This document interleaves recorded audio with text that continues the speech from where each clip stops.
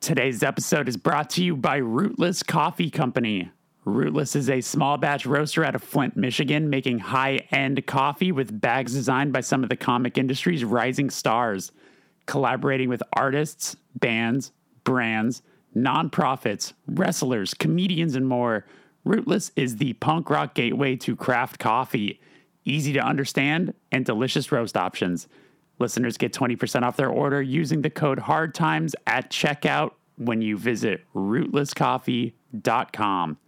Any size, any grind, anytime. Break free from boring.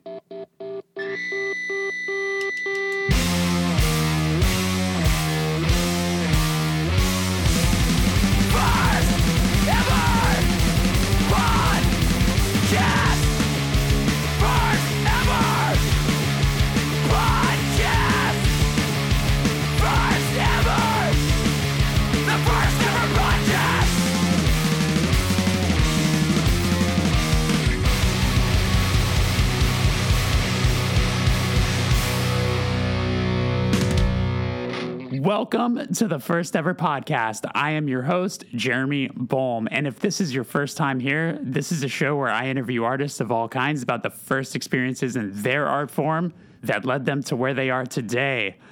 I am coming to you from Orlando, Florida. My band Touche Amore is on tour with Thrice and Self Defense Family. Currently, Thrice is playing. They're playing on the floor above me, so you probably hear maybe a little bit of bumping and maybe just overall sound of a band playing. But this is what happens when you are dumb enough to have a podcast and be in a band and try to think you can do both at the same time. My guest today, Jake Bannon of Converge. They just put up a brand new song in support of the upcoming Blood Moon record. So I figured this was a perfect opportunity to get Jake on the show. We go deep back into early Jake Bannon days. We talk a lot about his time in art school, as well as the genesis of Converge. It was a really awesome talk, and it left a lot of room for him to come back and pick up from where we left off. But before we get there, I want to talk about my friends at Discovered Magazine. Discovered is an international print counterculture magazine encompassing the best of music, art, skateboarding, and anything with a punk ethos. Listeners get 10% off a yearly subscription using the code FIRSTEVER when you visit store.dscvrd.co. Check them out. They're an incredible music, punk, hardcore magazine covering bands that don't get the attention they deserve. They really have their ear to the ground, and I respect them oh so much. So help them out and give them a yearly subscription. I swear it's worth it. What else is going on? Oh, if you subscribe to the show's Patreon, which is patreon.com/thefirsteverpatreon, there is a bonus episode with Jake Bannon where subscribers were able to submit questions that you can hear him answer in that bonus episode. So yeah, without further ado, here is my conversation with Jacob Bannon. Jake, it's nice to see you. Thanks for hanging out with me today. Nice to see you as well. Yeah, it's been a minute. I was even just trying to think of the last time I saw you. It's probably been at least 2 years, maybe 3. When was the last time you got? Because you guys played the Regent on the last record. That was probably what at this point, like 2018 or something. No idea, man. I know you're kind of as a person, you definitely keep track of that sort of thing, and I do just the opposite. Where like you catalog shows and catalog, like that activity. I just don't. Yeah. It's never been a thing.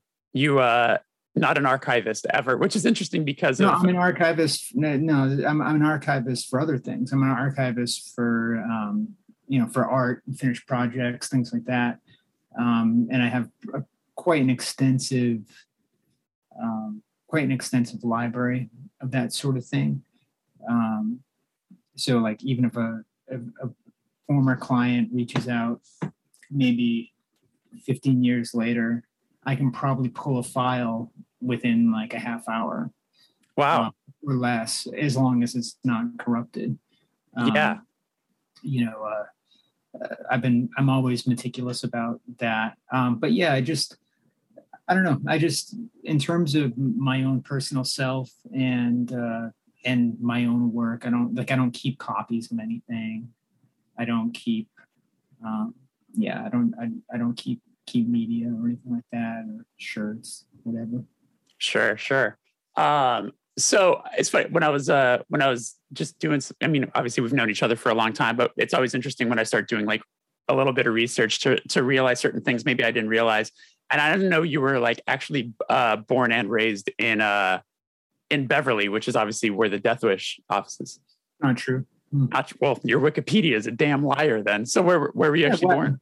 Well, why would you trust Wikipedia? I don't, because usually it's like a half decent. I mean, kids cheat with it on their homework, so you know you think it's a little correct. Right. Hold on. Let me just turn off these notifications on this machine. See what's going to happen. There we Appreciate go. it. Yeah, I'm trying. Anyway, it's a typical day. I'm wearing many hats. Just one hat, but you know, right. Get the idea. Where was I born? I was born in Stoughton, Massachusetts. Okay. Which is on the south shore of Massachusetts, near Easton and Brockton, that kind of basic area. I wasn't raised there per se. My family had a small house in Randolph that they rented for, I think, the first year or so of my life. And then I spent most of my time in Andover, Massachusetts, and spending the weekends at my father's, which was sort of in a variety of places over my young lifetime. Got it. And when you were young, like, what was the first time you felt like you were connecting with music, like something that maybe felt like it was yours? I always connected with music, you know, and I always, just as an adolescent, you know, doing whatever, listening to anything from like David Bowie and Queen, and then like early metal and stuff like that. My brother was really into like golden era heavy metal.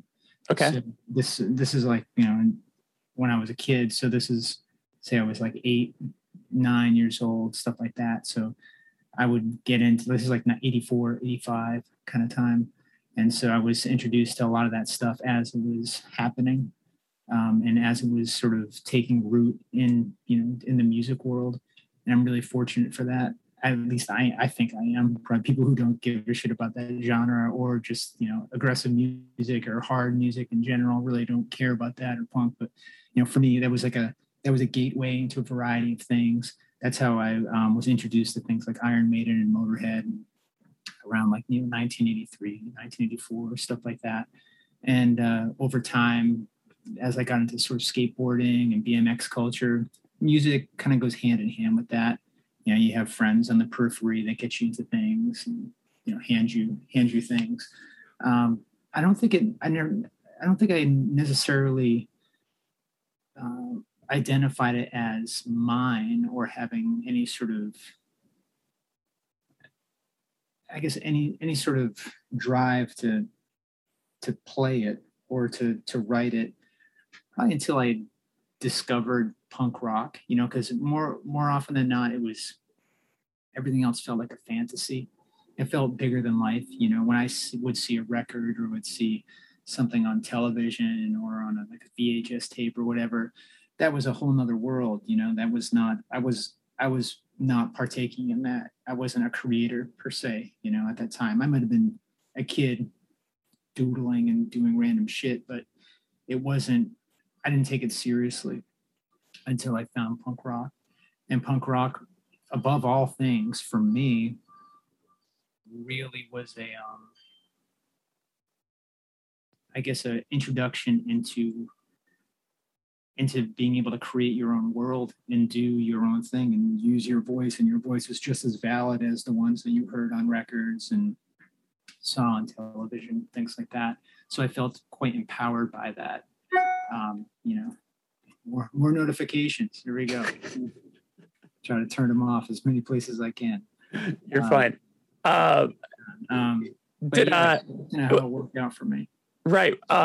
So I'm assuming this was like an older brother that was kind of showing you the way. Yeah, 6 years older. Not really showing me in the way, because there's quite an age gap there. I don't think we're not friends now, and we've only been friends a few times in my life, and I think age gap has something to do with that, at least partially to do with that. Sure. What was do you remember what the first like concert you went to was? Was that something that so obviously it's not like something that he would have taken you to as a younger brother or anything like that? I feel like, let's see, first thing that I know I went and saw David Bowie, and I think that was like my first like big concert, but I was definitely exposed to live music before then. That was definitely the first time where like I saw like almost like tailgating for something. He went to a lot of things when I was a kid, and so he had the 3/4 length Bark at the Moon shirts and the Shout at the Devil shirts and stuff like that, and like the Maiden stuff that was like, oh wow, this is like the coolest stuff ever. So I sort of like lived vicariously through that for a long time. I feel like there's one instance where I believe I went and picked him up from a concert or something with my father. I'm not sure what it was. Yeah. And I just remember like echoing in the Boston Garden, and being like this loud, abrasive thing, but it could have been any one of those bands at the time. Got it. I know you play a couple instruments through like a lot of the different bands that you've done, like Wear Your Wounds and stuff like that. Did you start ever? I don't know if I know this, but like, did you ever play guitar early on, or like play bass early on, or anything like that, or did that come later? Sure. Yeah, I was a bass player before anything. I started Converge as the bass player of Converge. Didn't know that. Yeah, and there was nobody wanted to sing, including me. Still don't, but I'm there. But honestly, the only reason why I front a band is because nobody else would do it. I never had a drive to do it. I had never had really much of an interest to do it. I was writing early Converge songs, and then we needed a guitarist that was a little more technically competent and proficient than any of us were in terms of playing, and that's how we met. That's how we met Kurt, actually. So okay, that was kind of like that gateway. That's how we sort of found each other in high school. For sure. Okay, got it. Yeah. What? I guess I'm trying to, so we could, I wanted to like bounce back and forth between obviously music and art, because those are actually two major aspects in your life. So we can go kind of to where we started with music. So when you were young, were you interested in art at an early age, or did that come also a little later? I was definitely interested in it for sure. My father was a visual artist, and then kind of became more of a business person. Involved in graphic design and artwork, but I was surrounded by it and exposed to it that way a bit. And I was always, just like most kids, just encouraged to make art. And as somebody who's still pretty shy person, I don't think I'm that outgoing of a person. I tend to express myself through visual art, where I'm sort of focusing all the little things that are going on psychologically and sort of turn them into a visual version of that. And I was doing that at an early age. I think most creative folks probably have a similar path in that regard. Was there ever like a moment that you saw something that inspired you to be like, oh, like that's the kind of thing that I would like to try to do? And were you exploring like different kind of mediums even as a kid to sort of figure out your way? Not really. I think I just used whatever was around that I could use. I mean, and I'm talking about like pencil, or like, a pen or whatever, random pieces of paper. That was just kind of like the way I was. And I still am. I just use whatever I have around. I know you can't really see too much back there, but like I'm working on like a bunch of projects right now, and I just use what I have. And my goal is to basically, like, I might have a color palette, for example, now as an adult, but really, I just want to get through this bin of paint, and then I'll go buy another bin of paint. Yeah. For listeners at home, Jake just showed me a mail crate illegally being used with a being full of spray paint cans. I didn't read the rest of it. For me, it just says warning. Oh, it says not for private use. Not for private use. Yeah. Well, I guess I'm using it publicly. I'm not hiding where I'm using it.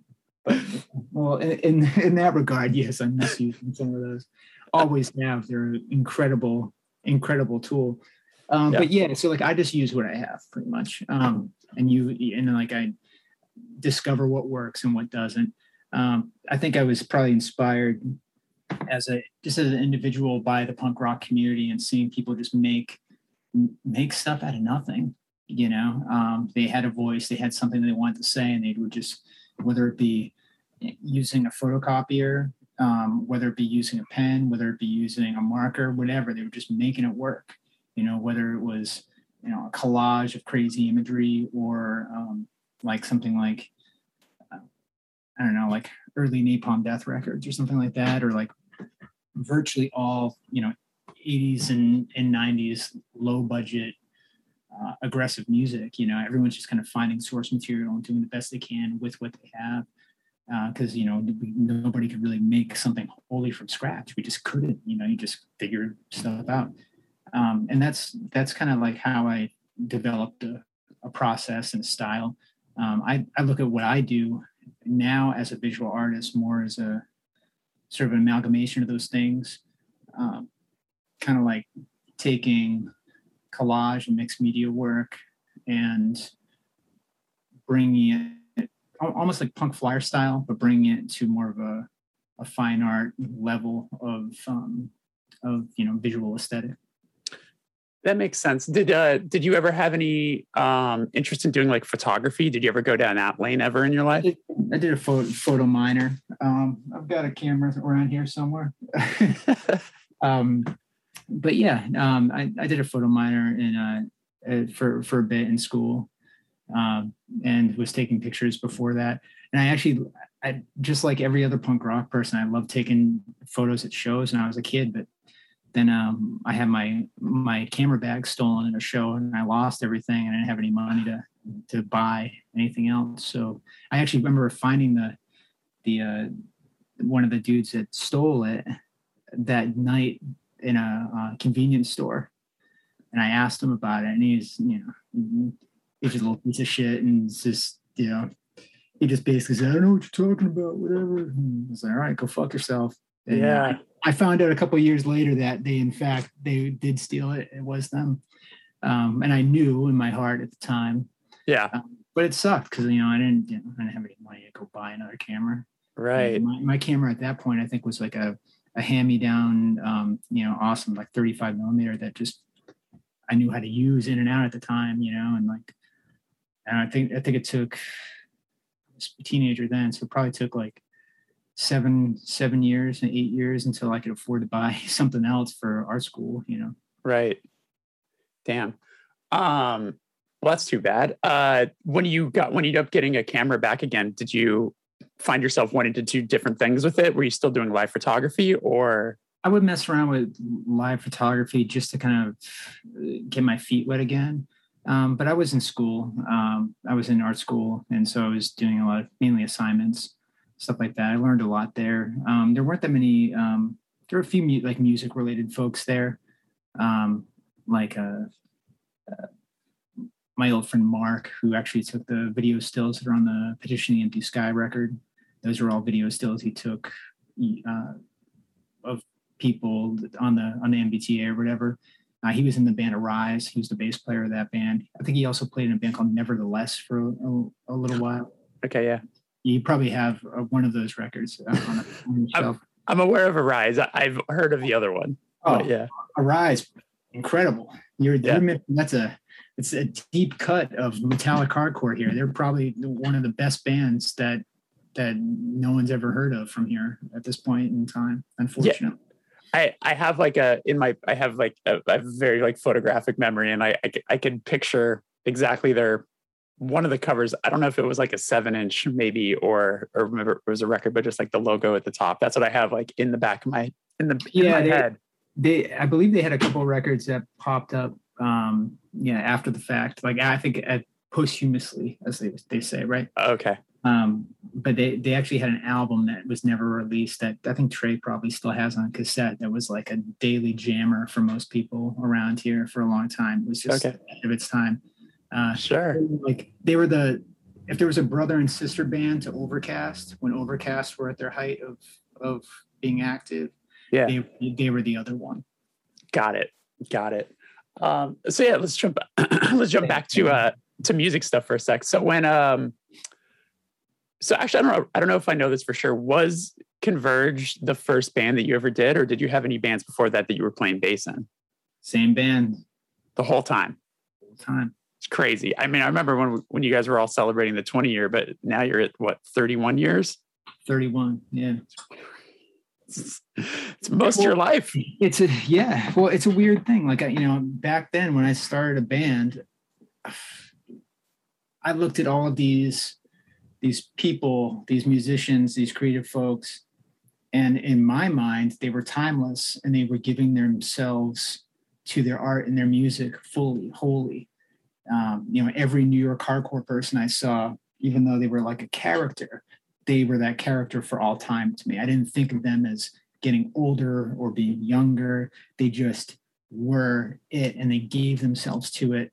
And in some ways, I kind of modeled my approach to being a creative person around that sort of teenage mentality, where I was just like, this is it. You give yourself to it. You're an open book. You crack yourself open, you throw yourself in there, and you're probably more honest in that than you are in other aspects of your life in some ways, because you're so sort of emotionally there in what you're putting out there into the world. And I just know no different. That's just what I feel comfortable with doing and, approaching art and music. So like starting as a kid, I didn't see it that now. Like, I don't see it that weird or that rare when I look at somebody like Harley, who started way younger than me and was playing and doing his thing. I just thought that's the way it was. Right.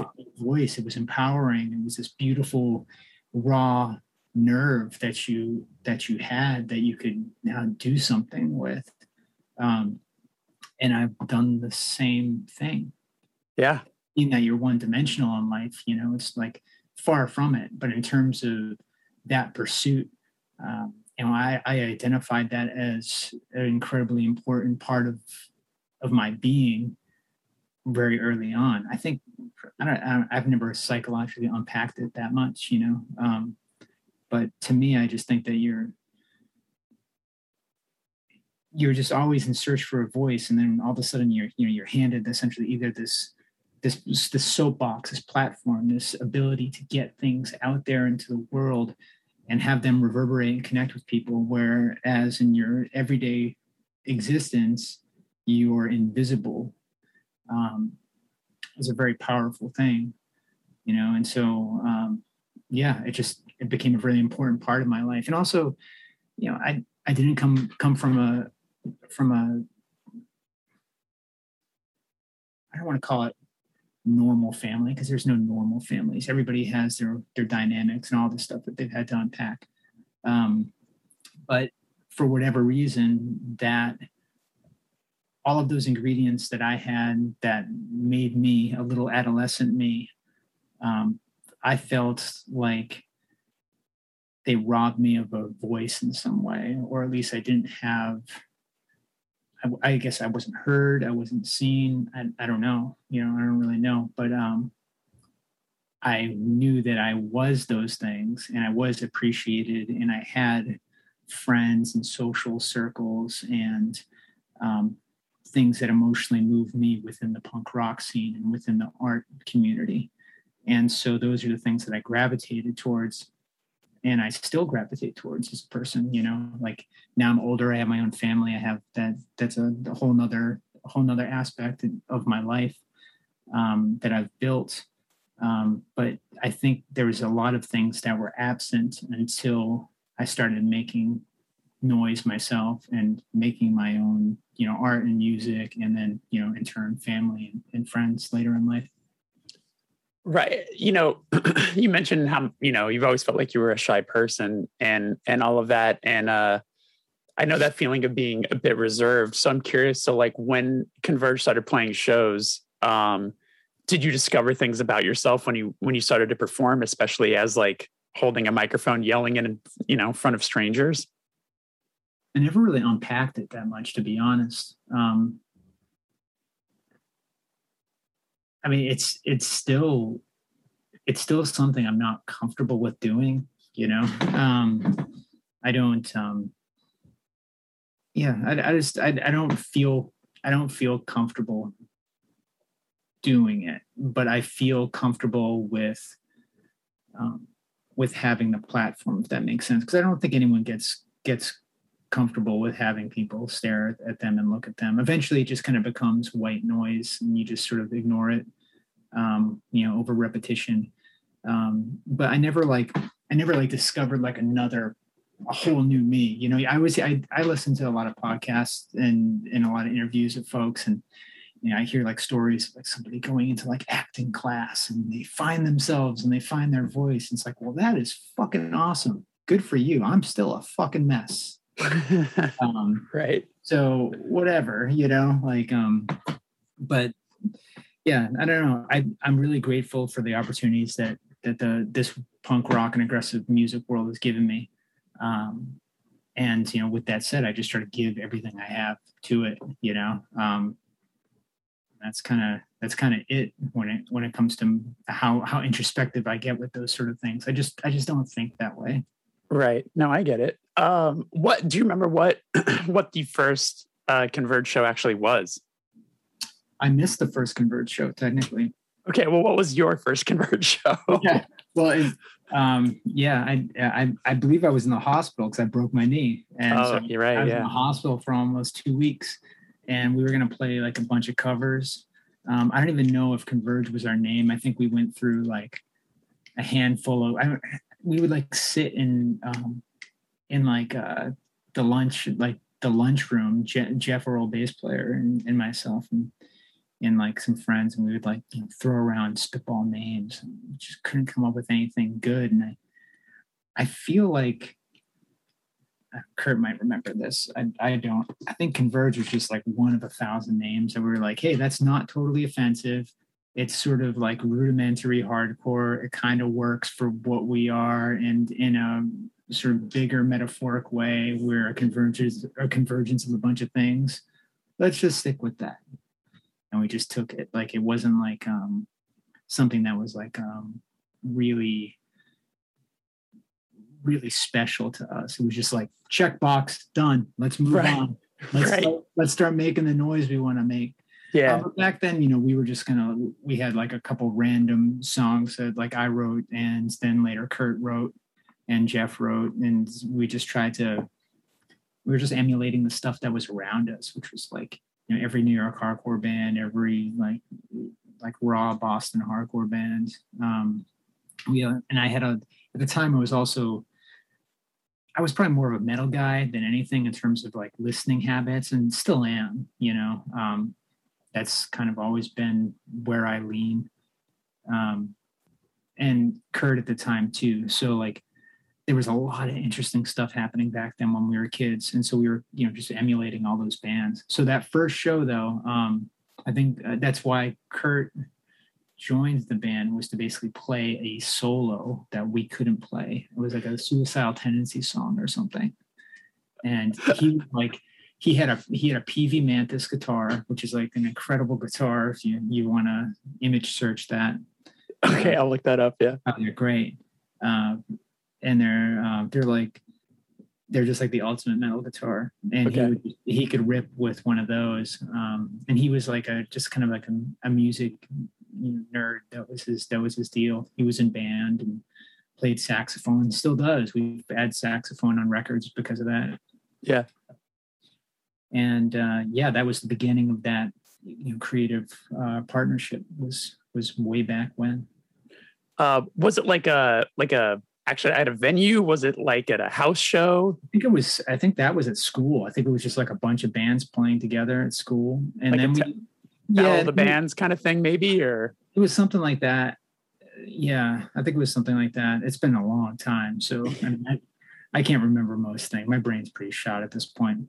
Um, and in terms of like real shows and stuff, we had a lot of local stuff happening at like places in the Merrimack Valley, like the Red Barn and stuff, which is just basically an old barn community center that there were shows at. That's where like a lot of the Merrimack Valley bands sort of got their first introduction to live music. I know we played there. I know like the early incarnations of Piebald and all their versions of bands. I think Kevin also may have played there in some version at some point too. And a lot of the bands that were around at that time, they all kind of would end up playing there sporadically. got it. The first am I right to say that the first like actual like Converge release is that self-titled 7-inch? Because I mean, when you look at dates, like that's 1991. Yeah, so there was a demo before that that we recorded at the same place, and I think we did like, I don't know, maybe like 50 or 100 of those things, something like that. And that was recorded by Mike West, right? Yeah, and the reason why we went to that studio at the time was Only Living Witness went there, and Only Living Witness recorded the Pro Mortal Form demo there, and I believe it was there, and had some sort of. That's how we knew about that place. We're like this, and it was just this pro studio in the basement of this guy's house in New Hampshire, and we went there, and it was totally scary to do, but also like really exciting to do. And these are recordings that were recorded and mixed in one day. We're not talking about going to the studio for weeks. You're just Yeah. like we're scraping all our money together and doing that. And we would record 4-track demos and stuff all the time. Like I think I had a Fostex, and Jeff might have had a Fostex, and I think Kurt might have one too. And we would just kind of mess around and do stuff like that. So there was always versions of songs around and stuff. So there was that first demo that was an official demo. That was actually like pro demo. I haven't seen many of those kicking around on the internet, but that does exist. I probably have one in a unofficial mail bin somewhere. Because I still have all my cassettes from when I was a kid. Okay. Yeah. I was because I figured you guys had done some of your own like demoing and stuff, but I was curious when you guys went to that studio in New Hampshire, like, and you were then singing into a microphone, quote unquote, professionally for the first time, like if you remember being terrified or were you excited? I remember just like there was so many like sounds and things I wanted to do, but because of, I guess, like the actual pressure of being on the clock and being a kid, I just kind of did what was easy. So I just did like this like gruff Paul Bearer voice, which is like this voice. It's like what you gonna do all the time. And like I basically did that. And it worked. It worked for the time, but it wasn't really what, like, even though I was into hardcore and punk rock and stuff, like I wanted to be more extreme than that, and a little more guttural and wild, but it was just like back then, like some of my favorite vocalists were like Blaine from The Accused, and like Rennie from Starkweather is still to me the greatest heavy vocalist of all time, and probably lyricist too. And so like that was the stuff that was really like that was the stuff that was getting me. And like weird metal stuff like Fear of God and Diamanda Gallus, like stuff that was fucking wild. That just was, it was essentially death metal and performance art all kind of meeting in weird places. And it was just really powerful stuff. And I was like, I want to do that. I don't know how to do that, I'm a teenager, but that's the rage I feel inside, Yeah. and so it took me a while to find my voice, right? And I think I had to just kind of like let go eventually and just kind of go, I'm just going to kind of go wild and have fun and see what happens, and probably sing too hard a lot and things like that, and just kind of like rip your voice apart. You know the deal. Like you're just trying to find what works for yourself and what connects with you as a person. And as a band, you can you can actually listen to our progression, right? So like a lot of it is stylistic choices. A lot of it is actual maturation, physical changes, like, you basically destroy your vocal cords over time. And so you end up sounding different from record to record to record, and develop polyps and lots of weird things like that. Yeah. Did you ever have any like actual like vocal damage or anything like that? Or I do all the time. I bleed every time. To this day. To this day. Jesus, man. Yeah. I'm surprised you haven't noticed that when we play, like when we played together. But yeah, it gets better after the first week or two of shows. But yeah, it's usually a hot mess for a while. Damn. Yeah, I had no idea. That's well, you can seal it well. You can hear it. Like that's the thing. It's like, the reason why I sound like a pterodactyl is because I'm pushing with all the air I possibly have in my body, Yeah. And I think there's probably a lot of reasons for that, but I've done that for so long. It's like everyone has their own range, right? When they sing. Right. But like, there's definitely things I can't do anymore that I used to be able to do. And it's purely from damage. Same with like, let's just call it clean singing, as they like to say on the internet. Yeah. Right. Like there's only like a certain sort of like register I can kind of hang in and stay totally controlled. And then it's just like, it's just fucking comes off the rails. Right. I mean, especially in the early days, like I felt like you were hitting some like really wild notes, especially on like the petitioning era, and even I guess on Jane Doe a bit too. Yeah. Those records are all like the first three albums or whatever right. you want to call shit. They're all similar like that. And I think You Fail Me would have been like that too. But I was sick when we recorded that. So I had like a handful of days to record, and I knew we were like down to the wire with our deadline and stuff. And so we just kind of, and I remember we had like all these problems where like the power on the block was going out and we were just like losing time and material, and it was like a fucking hot mess. So I just did what I had to do, box checked, done. Right. And that's part of the artistry, but you know what I mean? Like you can't exhaust yourself over these like little details that, probably only I hear, right. Or, just doesn't really matter to me.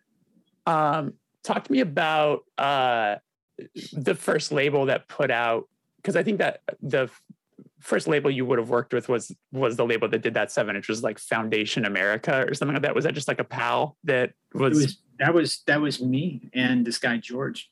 Oh, so that was like your first. You just created a label. Was that the only thing you put out, or was there another release? We were going to do a few things. Back then, we were kids. I worked in a nursing home and was just saving my money, working in a nursing home kitchen, and was like, all right, well, you just put out your own records. Yeah. That's what it is. It's funny. I told a little story on the internet the other day about this because somebody was like, why don't you, someone's trying to be actual smart ass, which is most of the internet. And they just said something like, you should reissue that, you shouldn't repress these other records you can buy wherever on Discogs and shit. I was like, okay, well, cool story. But anyway, I actually answered with a factual thing, where when we did that record, I was a kid, I was a child, and we sent about 500 copies or something to Dutch East India Trading, the distribution and manufacturing company at the time in New York. think it was in New York, might have been Chicago, can't remember.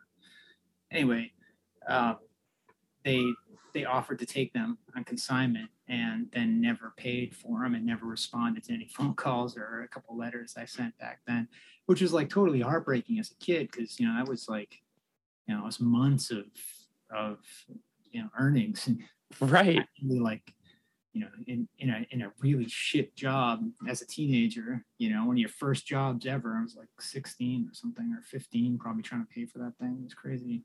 Oh my God. That was it. Remember, we didn't even have poly bags for that. We couldn't afford them. So I remember our drummer at the time, his father had a manufacturing facility of some kind and that he had access to in Lawrence, Mass. And he had bags that were kind of 7-inch sized. And so interesting. Like, fuck it, let's throw them in. And that's what we did. So that's where that record came from. George was in a couple bands later. He was in a band called Coleman. I don't know if you're familiar with Coleman. Don't know them. I bet if you look in your record collection, there might be a Coleman record in there. And I want to say that there was like a Suppression Coleman split or something like that. Okay. But yeah, George disappeared for a while. He passed away a couple of years ago. I saw him a few years before he passed away. But yeah, he was like a mainstay of this sort of Boston hardcore world for a long time. And then because we were two kids that had no idea what we were doing. And then we met this guy, Mike, who at the time was a great talker and really charismatic individual and was doing shows and was just kind of like a mover and shaker, It was exciting to be around him. He was like an interesting guy at the time. He's out there somewhere working in movies. I've had people mention his name to me semi-recently and like, oh yeah, he was talking. He's like I don't know if he's a grip or a cameraman. I don't know what his deal is, but he's out there somewhere. Anyway, he had a label called Exchange Records that he started, and he was doing some shows here and there.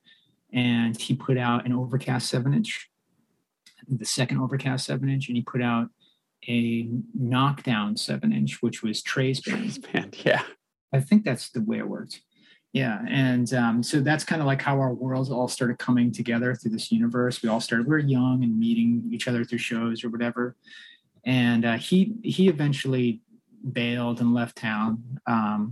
And he actually ended up either selling or giving the rights to his records, which he didn't pay for any of them.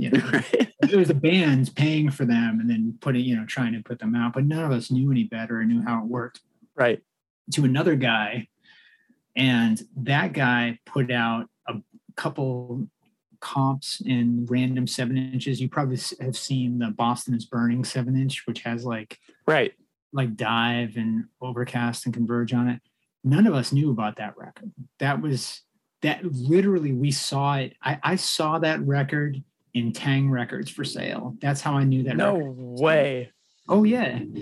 And I remember I just moved to Boston at that time. So we're now fast forwarding, I think around 93 or 1994. And I remember I remember either calling him or getting in contact with him, being like, yo, like you can't, like, I know the record's garbage. We were kids, but like you can't just like not compensate or talk to any of us about stuff.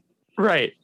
And he threatened to shoot me and this shit. I was like, cool. All right. And I remember I lived with my buddy Scott Wade, who now lives out. And there you go. You got it. Perfect. Yeah, I was like right next to my comp 7-inches. I was like, I feel like I have that. Yeah. It made the rounds. He was good at getting records out there for whatever reason. It got the fuck out there. But yeah, so he just assembled that on his own. We had nothing to do with that and no knowledge of it. So that guy was around for a little while. He was weird. He threatened to shoot me. Then we thought he disappeared off the face of the earth. Aaron Turner and I went to go see Grave play in 1990. I think it was maybe 95, 96. Yeah. Grave were playing the Rat. And we were like, he's like, hey, let's go see Grave. And I was like, yes, let's go see Grave. I fucking love Grave. We went and we walked in, and at the bar, the dude was sitting at the bar and he had a Screwdriver shirt on. Oh no. And it was like, This is just not going to go well at all. He's like, what should we do? I'm like, just fucking watch a show, whatever. He's like, Yeah. We didn't talk to him. We were just like, because I was like, I saw it, I was just like, this is just not going to end well. Right. And clearly he saw me there, he didn't say anything or do that. I was just like, whatever, fine. I'm like, there's no money to be had. It wasn't like a financial thing. It was just a sort of like acknowledgement of this shitty situation. Our shit, man. Yeah. So that was, so he did that. Whatever. I put out that first one with a few people. The second, the first proper Converge album, which was the Halo in a Haystack record, right? I've seen. I put that out as well with my friend at the time, and he had a record called He had a record label called Stolnik Records that he started, and I started the Earthmaker imprint at the time, and I was like. At the time, I was like writing a lot, and I was writing a lot of prose. And at the time, everyone was putting out like random zines and things, and I was doing the same thing. And so I used that name to do that record with him. We paid for the first press, and I took that first press on tour, and with Deltonic actually, which you probably have a Deltonic record out there. So I think they're on this comp. They are on that comp. Yeah. So when Deltonic did their first proper U.S. tour, Converge played a couple shows down to D.C. with Deltonic, and I stayed on. I was their roadie for the rest of the tour and just sold stuff.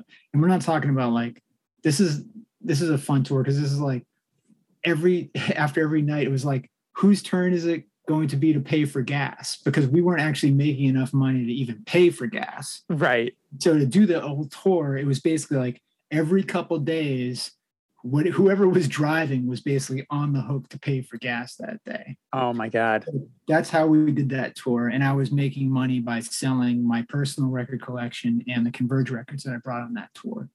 And that was in 1994. Okay, I was going to ask. Yeah, that was going to end up being one of the questions, like what the first tour was. So that would have been it. Summer 1994. Because Scott from Deltonic, the vocalist, and I were hanging out a lot, and basically like every weekend we would just get in his van with friends and stay random places and go to random shows. And that was the van that we did most of that tour in. And that van blew up in Las Vegas. It blew up in Las Vegas. And I remember the loft in that van was actually built by myself and Scott in my driveway out of pieces of a mini ramp that I attempted to build in my backyard. And so it was I built that in like 1990 or something. So we're talking about, like soggy, saturated worm and termite filled wood. Right. And just like cut up and built into this van. And that was the loft. And then we're like, fuck yeah, look at this thing. This thing rules. Yeah. I remember going on that tour and like, just like packing a fucking bag. And I brought also brought a cooler of canned food. I brought canned corn and canned beans and canned peas. And that's what I lived on for that tour. Yeah. And, wow. So you said you stayed on for like how long did it end up being in actuality? Like 2 weeks, 3 weeks? No, it was like a month. We got to the West Coast. We actually met up with Avail. That's how I know Avail. Oh wow. That's how I met all those guys like Tim and stuff back then and Bo. Mm-hmm. And they basically they weren't intentionally teaching us, but they taught me about touring. They were driving their cool little van that they drove everywhere. I think they even drove on the first Warped Tour, and they were printing shirts. They brought screens. They were printing shirts on the road out of the back of their van. Wow! Just like it was awesome, and it was really enlightening, and it was really inspiring to be around them, especially like right as the spark of that band was kind of kicking, and they found their sound, and they were driven and determined to be out there, and they were just really a special thing in punk rock. And Deltonic got to play some shows with them, so I got to see all that stuff. That was pretty cool. That's like that tour. Remember, we were in San Diego. That's where I met Justin Pearson on that tour. Yeah, I met because Deltonic played with Swing Kids at the. I was going to ask if it was Swing Kids or like or Struggle or something. And it was a Swing Kids, and I think it was at the Shea. Yeah. It might have been a different venue, but yeah, that's when I met them. And he had like a Spock haircut at the time and stuff. Totally wild, but it was really like it was just really blowing my mind to be out that far. I went to Epitaph Records for the first time in 1994 with Scott. Scott actually was and Deltonic. He was a roadie for a lot of bands. Okay. He's like a US Bombs guy, and so he used to roadie for Rancid and Down by Law. And I remember going, I think we just got to LA or LA area or whatever, and we had like no place to stay. And he reached out to Dave Smalley at the time and said, "Hey Dave, like my band's coming through. Can we stay there?" And he said, "Sure." So we went to his apartment in like the middle of the night in the dark. I just laid on the ground, no blankets or anything, just like went to sleep laying there on the ground. Yeah. And I woke up and I remember like, it probably wasn't that big, but to me it was really big, was the painting from the cover of the first Down by Law record was in his living room. And I woke up basically under it, and like it really just blew my mind because it was like really connecting all these dots and stuff. Yeah. And we spent the day with Dave Smalley and some of the Down by Law people because they were getting ready for a tour. And they were rehearsing at a studio out there. I want to say it was like Capitol Studios or something. Okay. It was a live, some sort of like live and recording kind of deal. And we went there to like get a guitar or something. I don't know. And I could have sworn, I remember, I have to ask Scott if this was who it was, but I'm almost positive we saw Chuck Billy in Testament in a room, like doing something through a window. And I was like, this is fucking crazy. Yeah. It could have just been a random heavy metal guy, but to me, like I was like living the dream, you know? Yeah. Yeah. So that was your first time. Was that your first time in California ever? Ever. Yeah. Yeah. And I went to Epitaph, and at the time Epitaph was just it was basically a big garage bay, and it opened up and I saw these punk rock people driving a fucking forklift, loading fucking records. And I think it was at the time it was probably Offspring Records or something. Sure. And it was like, it blew my mind. I was like, whoa, as individuals, we can operate at this level and not have to conform to the rest of society and be a counterculture that can also, you know, be run parallel at the same time and have just as much respect and just as much sort of reach into the world. Pretty fucking cool. Yeah. And that was that blew my mind, you know, and that was like a really big deal to me. And I was probably riding that high for the last couple of weeks of that tour. But so that van blew up that we were on that tour in Las Vegas. They thought it'd be funny to leave some of us in the van while they sleeping while they had it towed. Had it towed and stuff. I think we woke up like in a garage bay or something while they as they were on a lift. It was fucking ridiculous. But you know, remember, you can imagine these drivers. They're like sitting there. We're kids. We're all under, like, I think most of us were like under 20 or under 18. Like, and it's what the fuck, you know? Right. What is happening right now? How did you end up getting home? So we got a U-Haul. Okay. And we spent the rest of the tour in a U-Haul that no one ever drove. Like, so like, keep in mind, I paid for gas. I actually didn't drive. So it was my time because I didn't have a driver's license. Sure. So I would just pay for gas or whatever. But the people who did drive on that tour were like, you know, like driving a vehicle that was 10 times the size of anything they've ever driven. Yeah. So we were like hitting shit constantly. It was fun. And remind you, we were all in the back of a U-Haul. So what so dangerous. Yeah. So every time that every stopped or started, everything slid forward or backwards. It was a fucking nightmare. Yeah, man. I was gonna say, yeah, you probably didn't like block off the gear from being able to slide towards you. So now that's terrifying. We didn't have the ability to. Yeah, of course not. We didn't have the money. It was just like, you know, it was just a fucking fiasco. So when we got back, I think that band kind of went on hiatus when we got back for a while, and Converge started playing again. for a couple months. And we thought that Converge was going to stop in around that time too. When I think it was like the summer before, and that summer we're like, I don't know, is this going to be our last show? Because we're all going to college. We didn't know what was going to happen. And we quickly figured out that we could be a band in some capacity and still go to college. But when your brain is this small and you're just trying to figure out, and your world is this small, you don't know. I don't know if we'd ever talked about that before, but I was curious how you balanced, because you went to the Art Institute of Boston, where you got like a bachelor's in fine art. And I was curious, like how you were balancing, basically, because that would have been the same time that, would have been like when Forever Comes Crashing era, kind of? Before that? Okay. Yeah, so it was before that and leading up to that. I think I graduated from college after When Forever came out, because I designed that machine on the AIB computers because I didn't have my own computer at the time. Okay. So I would do that like after class and stuff. All that stuff together. So you can tell me if Wikipedia is wrong again, because this is something else that was in there that I didn't know if I knew, that it said you taught for a minute. Is that true? Yeah, I taught for a minute. Didn't know that.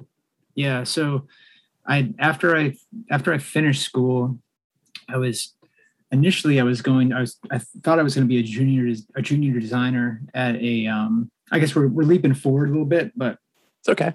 Yeah, like I thought I was going to be a junior designer at a firm that I was interning at, and we went on tour, and I was basically going to come back and have a full-time job. And then when I came back, I found out that they basically restructured when I was gone, and everybody that was a full-time designer was now brought in as a contract worker.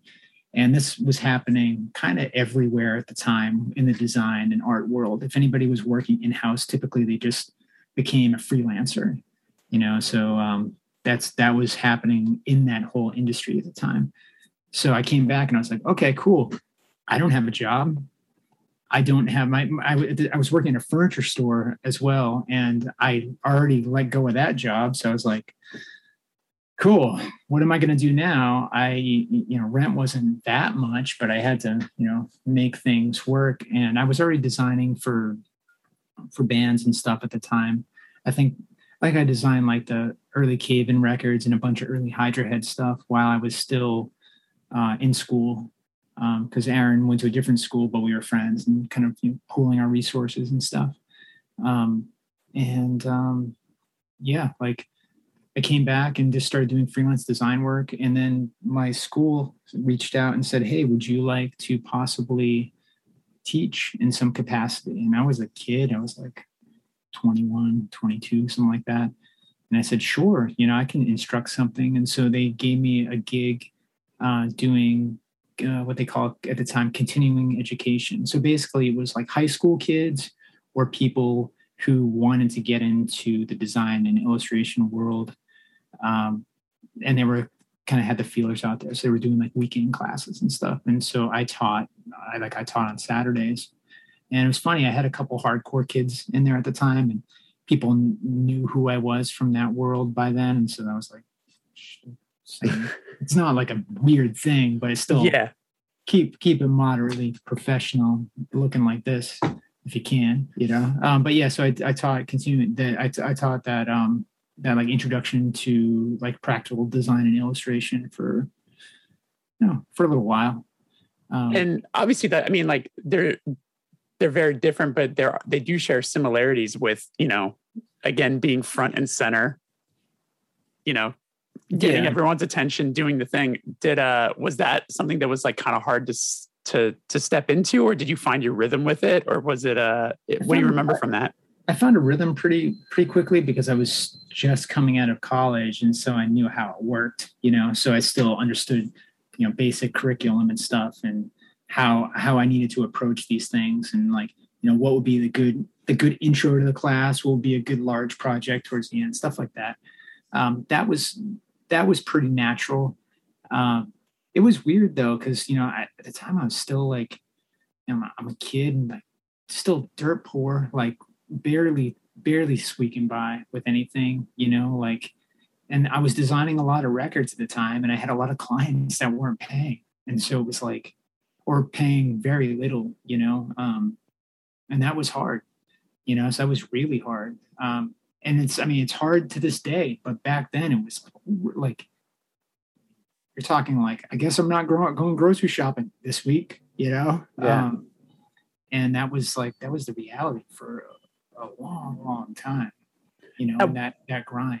At what point did you become kind of like, I'm sure between you and Aaron Turner, you were, probably a lot of crossover clients and stuff like that. But like, at what point did you become sort of like the go-to guy for album artwork? I just assume you became, it's like when your friend has a pickup truck, it's like, oh man, we got to lay the 7-inch out. Let's go hit up Jake. Yeah, we were basically the guys with pickup trucks and vans, but it was art. And it was us, but there was also people like John LaCroix, who's been out there in the West Coast forever.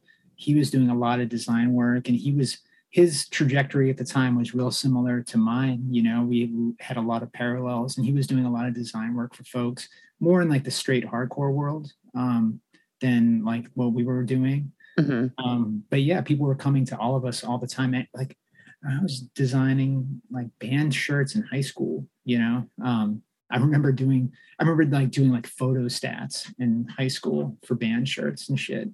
I remember doing like in college, doing like the cave-in logos with Letraset, that's why it looks so weird. Yeah. You can't make that digitally, right. Stuff like that. So we were doing it really early. And as you said, it was a good analogy. We were basically the guys with the pickup truck that will move your mattress. Right, exactly. So there was a lot of that. And also like Aaron he was a fine art guy. And so his first computer was my old computer, which was like, I finally saved up to buy a Performa, an Apple Performa, something or other. And, I remember like having that for like a hot minute, and he needed a computer to do design work. And I think I sold it to him at some point. So like it was all cross-pollinating in like a ton of ways back then. But yeah, like I was doing that probably, I guess it would have been like 94, 95, like for other people too. It was really scary, but learning on the fly, and this is the time like too where like, you didn't have like CD burners, like you were working with jazz drives and zip drives. And if I needed to output like a large file, and by large, I mean like over 100 megs, right, I would actually have to take my computer. Like, this is like I remember my senior year, because I had that computer senior year. And I would have to take it to service bureaus on the train and bring it to a service bureau, and they plug in their SCSI and print the file from the machine, because there was no possible way to get it off the machine. Oh my God. That was affordable. Yeah. At least to me. So that's how you did it. It was fucking crazy. And Aaron was more of a fine art guy at the time too. So he was doing like painting and stuff. But yeah, right. It's a fucking wild world, man. Yeah. So with all that like on your plate, what was the conversation with Trey to decide to start doing Deathwish in like 2000? Because that would have been pretty shortly after all of that then. It was before then. So I was taking records basically from as soon as I got out of college in 1998 or whatever. I was essentially a freelance artist, okay, or freelance designer, and just like I was learning on the job, so wasn't every single person that was trying to put out records and stuff. But I actually had more experience than most of the people that were coming to me to design records, because I was putting out records since I was a kid. I might have been getting ripped off, but I had experience, and I knew had experience getting ripped off. Yeah. Yeah. And I knew how to get my, like a record to replication. I knew, right.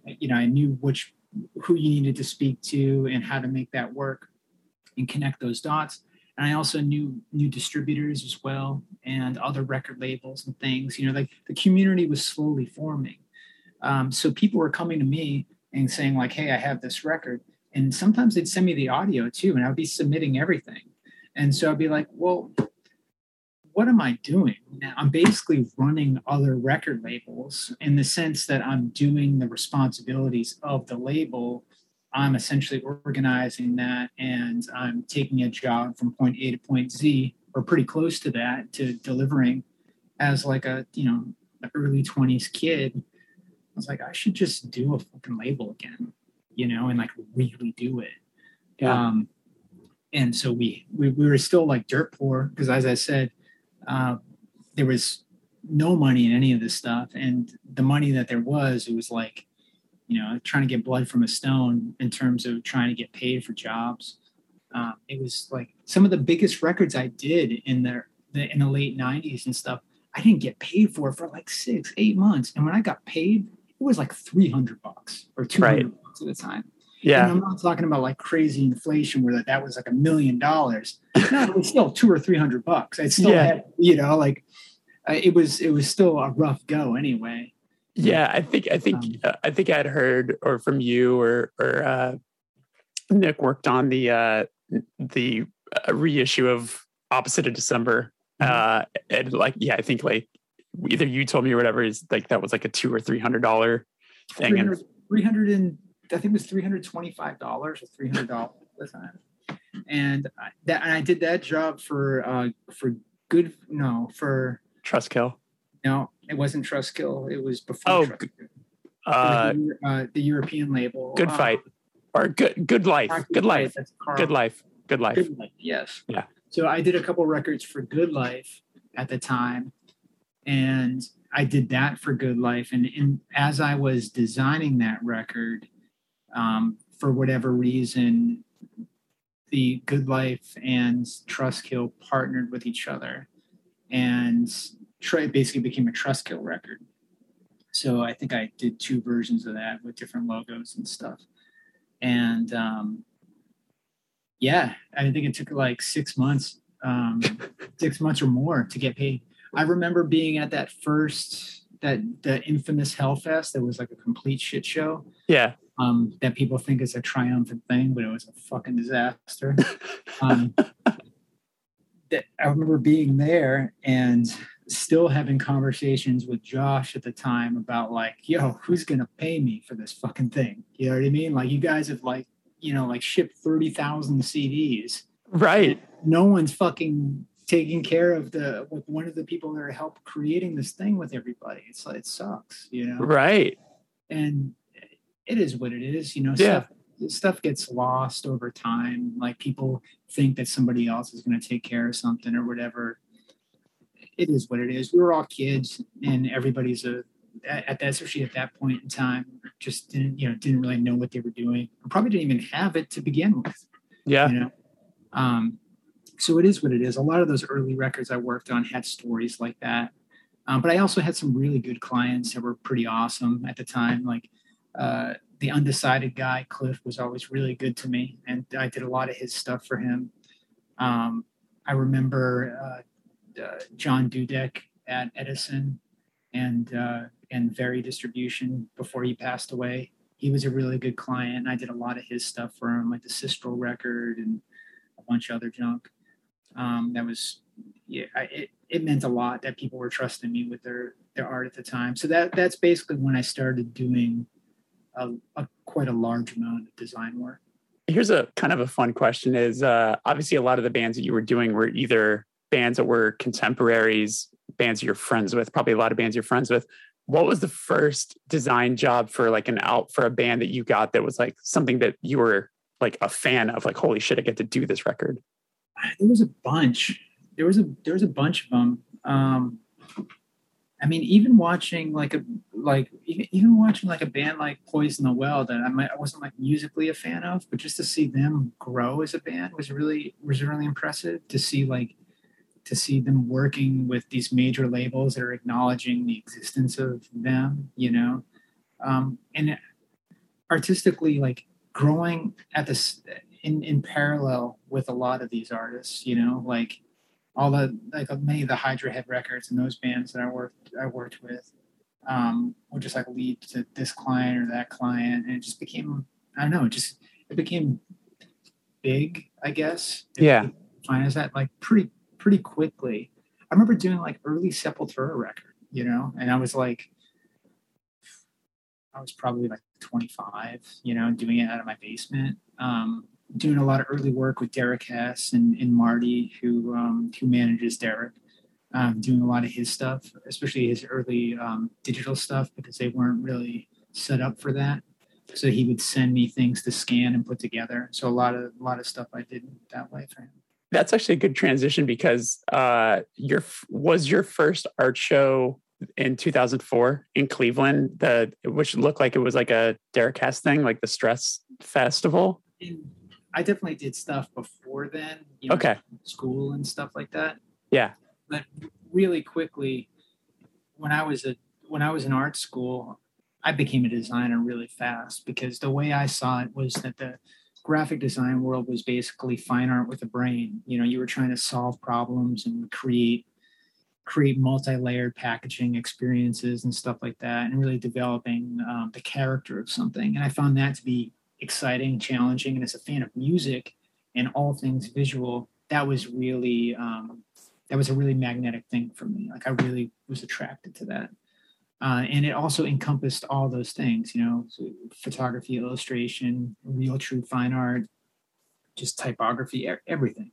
So I just kind of immersed myself in that world and didn't really do too much fine art probably after like my junior year, until I got out of school. I was mainly in this mode of designing stuff. Like, I would create records and do artwork for records.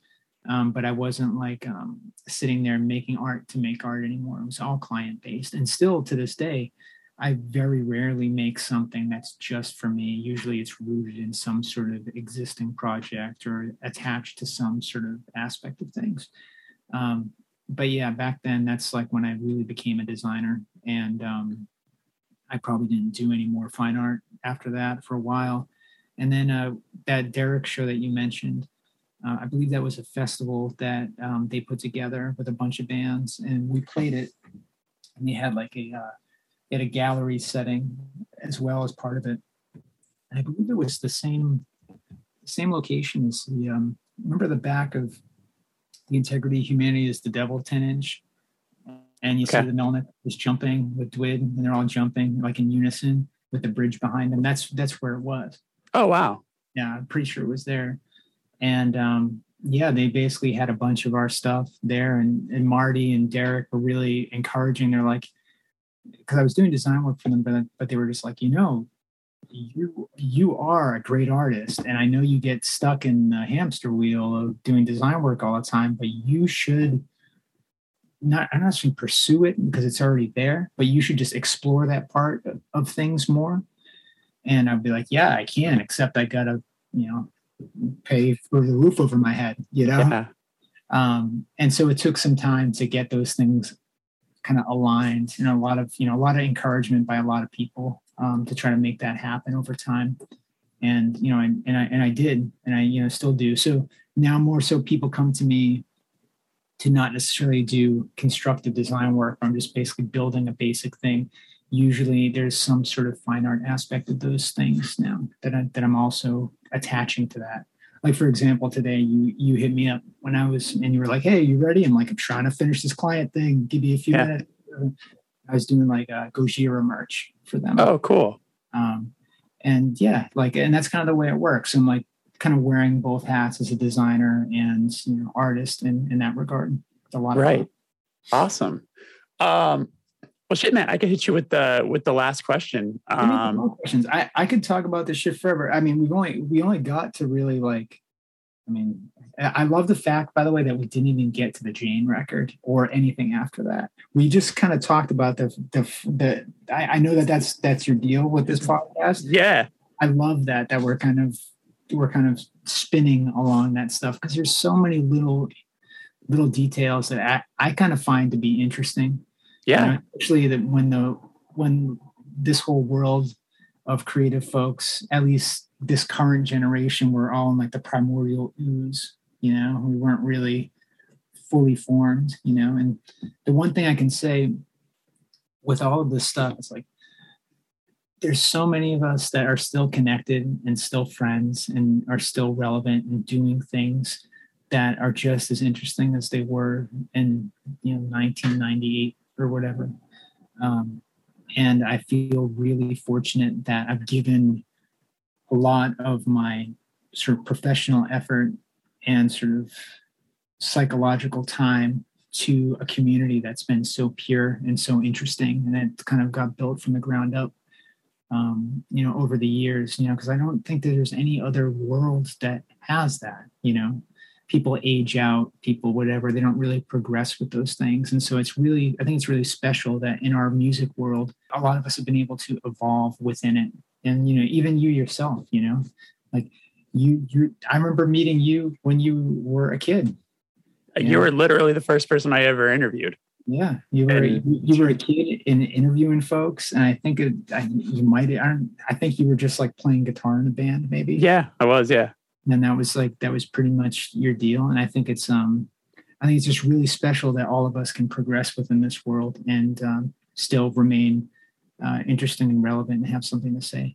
Oh, well, I appreciate that. Yeah, I mean, the fun thing about doing this show in particular is, which I didn't go into it expecting, is a lot of the feedback I get is so many people being really inspired by it. Being, like, I think hearing those humble beginnings from every kind of different artist, whether a photographer, singer in a band, whatever, tattoo artist, it's like, I think that we live in such a world where things seem like it's so much instant gratification, where it's like, hey, I want to be an artist, and now they're famous. You know what I'm saying? It's like, no, there's a lot of gnarly steps between here and there. And it's nice to kind of be remembered of those things. Well, it's also, it's about the steps. It's about the process. It's not totally about, like, I think that's one of the things that gets lost by many people who ask the questions like, what do you have? What kind of advice do you have for me as a younger creative person who's trying to do thing A or B or C? It's like, just do what you love, put your head down and do it. And if that means like actually eating shit for a long time, that's what you do, because you should be just as fulfilled doing that. You might be starving. You might be like, have self-imposed hardship where you could, take another avenue in life and have some creature comforts. But if you truly love it, you will give yourself to it. And that's not an easy road. And it's longer for others than some, and some may never reach their destination, and some may get off on the first exit and fucking quit. You don't know. But it's about that process and loving it. Absolutely. Well, I mean, obviously we're only talking the early stuff, but I don't plan on stopping this podcast anytime soon. So if you want to come back down the line and we can explore further, I would love to have you back. Sure. You can consider this like chapter like 1 through whatever. Exactly. If I actually could find the time, I'd actually finish writing this stuff down. And I started that once, but like, here's the thing, when you start documenting those things, I feel like they always have they end at the wrong time. I feel like people start those things like, if it would be really incredible if we could somehow write our stories when we're dead, when we got to the point where, hey, that's the actual end of the line, the end of the book, by your own hand. But yeah, there's a lot of interesting details and a lot of interesting characters, and I'm fortunate to have known many of them, and I've had some really cool experiences with people, even the folks that I haven't had like the best relationships with over time, I'm really grateful of the opportunities that a lot of the folks have given me, I know like Converge and EVR never have seen eye to eye since essentially we left the label in 2001, but I'll always be grateful for the opportunities that they gave us. You know what I mean? And it just is what it is. And I'm just really, I just feel really fortunate to have the life I have. So. Wonderful. Well, yeah, I wanted to ask, when was the first time that you felt like you were doing the thing that you had been working so hard towards, whether it's music or art, or you want to answer for both? That's a time. I don't know if there's really a time that, I don't know, maybe when Death Wish stepped out of my basement of my apartment at the time, which we were squatting because I actually wasn't paying for it. I we took the lock off of this door and we're like, whoa, there's a whole apartment down here that they can't rent because it didn't have a legal egress. Okay. So it's like, well, it looks pretty dry down here. I think I'm gonna just stick my shit down here. And that's how we ran Death Wish for, a number of years, was out of there. And like, as soon as we stepped out of that and started paying to house our business someplace, that's when I feel like I was like, oh, shit's real. I'm adulting right now. Yeah. When did you, cause first you did it at like basement, like apartments and stuff like that. And then it was, cause you guys were already in that spot when Touche started working with you guys. So was it like just before then, maybe like 2009 or something, 2008, when you moved into the spot you're in now? We moved into this spot in 2007 or 8, I think. Okay. 7. Because I remember making, it might've been 2000, I don't know, maybe 2008, maybe 2009. Yeah. I'm not sure exactly when. I remember No Heroes, which came out in 2007. Is that right? Or 2008? I don't even remember. No, yeah, I think it's 2007, I think. Yeah. 2007. So I remember making the art for that record at our previous location. Okay. But I remember packing those records here. Okay. Nice. It's fun when we were still kind of figuring out where we were gonna land. If I was gonna base where we ended up with you guys based on who had the coolest office, I think you guys definitely won. Where it was like we went to EVR, went to Bridge 9, and then I was hanging with you guys at Death Wish, and I was like, okay, I think they got the cooler office. Our shared spot with Bridge 9 was pretty cool. That was like you guys in Big Wheel Recreation was there too. No, that was before us. So okay. They had a space called Initech that they called it Initech, that actually had Hydra Head upstairs, and then Big Wheel, like Rama and Big Wheel, and Bridge 9 on like this lower level of it, like the basement level. And it was cool. It was like the first like communal kind of shared punk business thing that I remember seeing around here. And I thought that was really special. And then they left that space for whatever reason and asked if we would step out of my basement essentially. And we said, sure, let's give it a try. So we did that. And we had that space for, I think, like 3 or 4 years. It was a long time. And it was a cool space. And it was like, and that's where Liberated Images started, which is ran by, Kevin from APMD and HopeCon and stuff like that. And, Chris was there, like our desks were basically next to each other for years. But just like anything else, it's like when you have roommates, you're always tripping over each other. You need your own space, it just we were both growing simultaneously, and it was just becoming a shit show in terms of that. So we took this building, way back when. But so we've been here for a long time. But we don't have signs outside or anything like that. Most people don't know we're here, which is wonderful. And you guys have really taken over that building because, it was just the one floor for a while. Now, it's a few. We have a storage attic, and we have this current floor. We had the second floor too, but there was no reason for it, so we got rid of that. Oh, okay. I'm in a bit of a shoebox in here. Probably your room in there is probably bigger than what I have here. Yeah, if you're in this, I think you're in the same office that you've always been in, right? Yeah, it was a little self-imposed though. You could spread your wings if you wanted to, but I can't now. No, Trey's office is next to me. Okay, these are basically 11 by 11 boxes. Yeah. So, it's pretty full.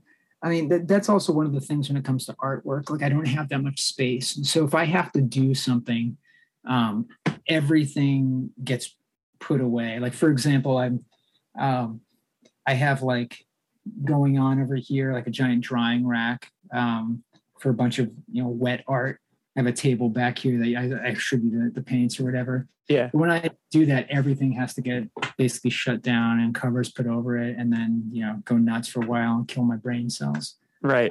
But I'm cool. I'm cool with that. I'd like to have a bigger space eventually to do that sort of thing. Maybe one day. We'll see. Yeah, I got it. Cool, man. Well, thanks for hanging out. Yeah. Hey, thank you. Appreciate you working through the tech diff. So hopefully this works out for you. We have the other thing going on too. Yeah, it'll be okay. Appreciate it. All right, Jeremy. Be good.